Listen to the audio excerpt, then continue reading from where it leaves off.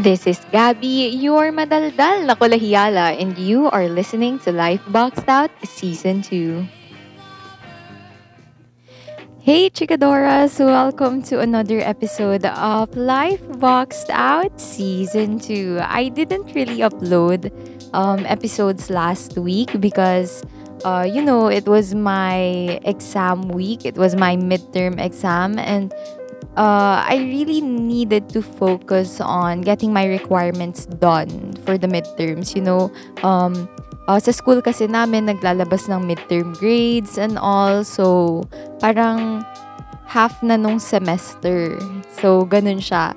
Para at least, 'di ba, once I record this podcast and I know I'm late, supposedly to be uploaded kaninang 6 a.m. but I am uploading it ngayon na 6 p.m.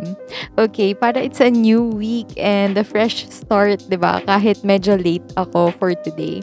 And actually right now we are currently having our academic break for 2 days, and it's something that helps me cope up with more org and school works. Actually, simula kanina pa I've been doing org and school works while watching Suits.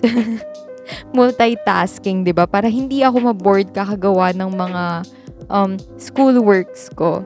So, basically, no chill, no break. Anong break? What academic break? So, ganun. Pero it's okay kasi I love what I'm doing naman. So, it's all good. Okay, speaking of good, I hope all is doing good and well with everything that's happening with each of our lives. There are bad days, but I know we'll get past it naman, and there's always a reason for everything. Just look at the bright side of life, 'di ba? So kalma lang, hingang malalim, and try to move forward with life. Gumawa ka ng mga bagay na makakapagpasaya sa'yo, or try to breathe, try to go out with your family. Wag lang sa mga crowded places, and make sure na you're vaccinated already and you have your face shield on. Hindi lang yung bibig ha, pati yung nose. So protected dapat kayo, and dapat vaccinated and such. So always use alcohol or sanitizer, always wash your hands. So you know the rest. So basta hingang malalim lang, guys. So for today's topic, this is a special request from one of my listeners, and it's something interesting kasi I didn't expect myself to make kwento about this kind of topic.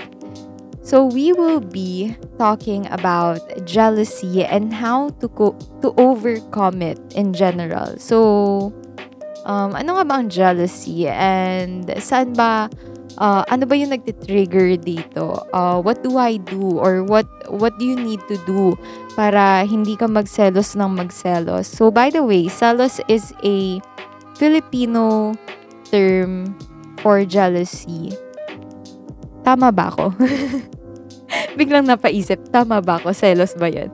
So jealousy is parang if I'm not mistaken, it's parang inggit, 'di ba? Or something that you want from other people in terms of treatment, material things, or even the most petty gesture. So it's something that changes a person, and a lot of people feel this way. Like from kids to elderly, hindi naman may iwasan, may petty jealousy, magiging jealous ka for some petty reasons. Meron naman yung malala talaga. So, it really depends on how you see a situation, or how is your perspective in things, or paano siya sa'yo pinapakita or something. It really depends on your perspective in things, and if sinasadya ba sa'yo yun. So, ayun siya. There are different sides of this kasi. Some have jealousy within the family, some within their group of friends, and some with romantic relationships. So let's talk about jealousy in general. So when do we mostly feel jealous ba? I think it's either when we are insecure of ourselves, or if a certain relationship or work or even yourself makes you feel that way. Or I mean, if a certain person makes us feel that way intentionally, yung ganon, parang um, sinasadya na iparamdam sa'yo nung person na yun. And it's not just your guni-guni or something. So, insecure, meaning we think of others as a threat.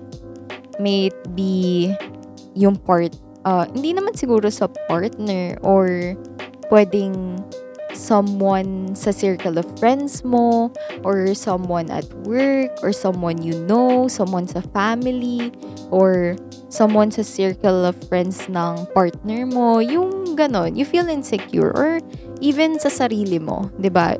Yung inner voices, yung ganon. Pero hindi ibig sabihin baliw ka.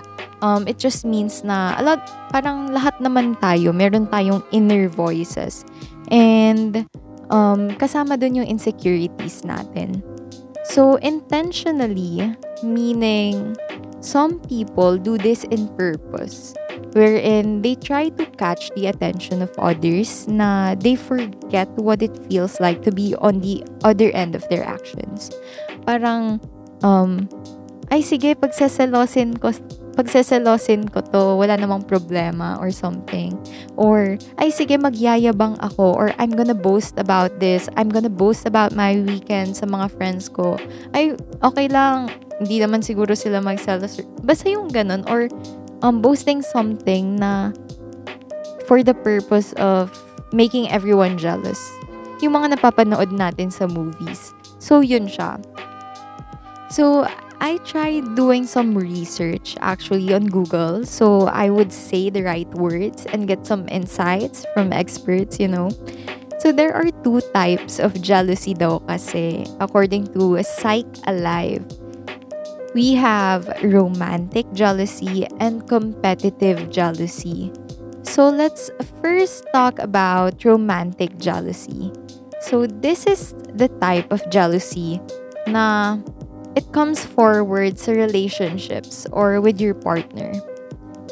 I am actually not the jealous type talaga. Not unless I have something to be jealous of. So, I really believe in gut feel talaga. Kasi when it comes to myself, like when I observe really hard, nakakaramdam ako. Like, by the way, gut feel is something na, what do you call that in Tagalog? It's yung hindi guni-guni. Yung parang napapakiramdaman mo na may something. So, something like that. Most people see romantic jealousy as scary or toxic or nakakasakal because jealous partners tend to be more possessive and oversensitive about certain things. Some people kasi, they even block the opportunity for one person to grow while in the relationship. Pero for others, romantic jealousy naman is something sweet and caring for them. Parang it's their way of making you feel na may paki sila sa'yo or something like that. It depends on the person really. And I don't judge anyone who's, like that sa partner nila. Kasi either way, kayo yung nasa relationship. And if you think it's good for your partner and for yourself, edi go, diba? Pero if you would ask me as a partner, I don't want to be in a relationship where all moves are calculated. Just because someone is jealous, parang even without giving him the reason to be jealous in the first place. So parang ayoko naman yung ay, bawal kang ganto, bawal kang ganyan. Yung ganon. Pero that's only for me. It's just me. Since it's my life boxed out. It's just me that I don't want like people to put me in a box. Ayoko nung ganon. I want to be able to explore myself na you should trust me and what I do. And hindi naman ako loloko-loko. Something like that. Pero it's just me. It's just me. So, how do I not get jealous? Kasi as I've said earlier, I am not the jealous type talaga. Uh, there are a few things actually. And disclaimer, I am not a psych major. These are only my personal steps in overcoming or not being jealous when there's no reason to. Siguro first is kasi my partner, he doesn't really give me anything or any reason to be jealous. So, I'm really lucky naman to have him like that sa akin. But when I do feel a little jealous, all I do is, first, I try to think na if I get jealous sa girl na to, would it make me feel better? Or would it wreck me even more? Or am I just gonna waste time and brain cells, brain memory on this girl? It's something like that. Parang, is it worth my time to be jealous? Is there a reason to be jealous? Yung ganun. Ano ba yung ginawa? Bakit ba ganito? Malala ba masyado? Or baka inofferan lang ng seat? Yung ganun ba? Or is it worth my time? Or is there a reason to be jealous sa act na ginawa? And then second, I don't act out. Like, I don't ruin my mood just because of what happened or just because I'm a little jealous. I try to keep myself calm. I keep myself composed. And yun nga, pag-iisipan ko siyang maigi. Is it worth my time? Is it worth my energy? Yung ganun, parang, do I not trust this guy? Kasi if I don't trust him, then why am I in a relationship with him? 'Di ba? Ganun lang yun eh. For me, ganun siya. And then third is I try to talk to my partner about it. Like, what triggered my emotions? It's best to have a serious conversation about it because if you don't, then you are not helping yourself in your relationship. Like, what's the point of being in a relationship if you can't at least have a decent and serious conversation about these kinds of stuff? Parang, if you don't talk about it, magpapatong-patong lang yan. And it won't be good for the both of you if biglang mauungkat yan in the future. Something like that. And last is I try to not keep it with me. Like, I don't hold the grudge about it. I let it go and move on since we've talked about it already. Pero if it's something big, ganun din. If you've talked about it already, if you've sorted things out already, hindi ko na siya binibitbit. Kasi, yun nga, sayang lang siya, parang dagdag lang siya sa lahat ng iniisip mo.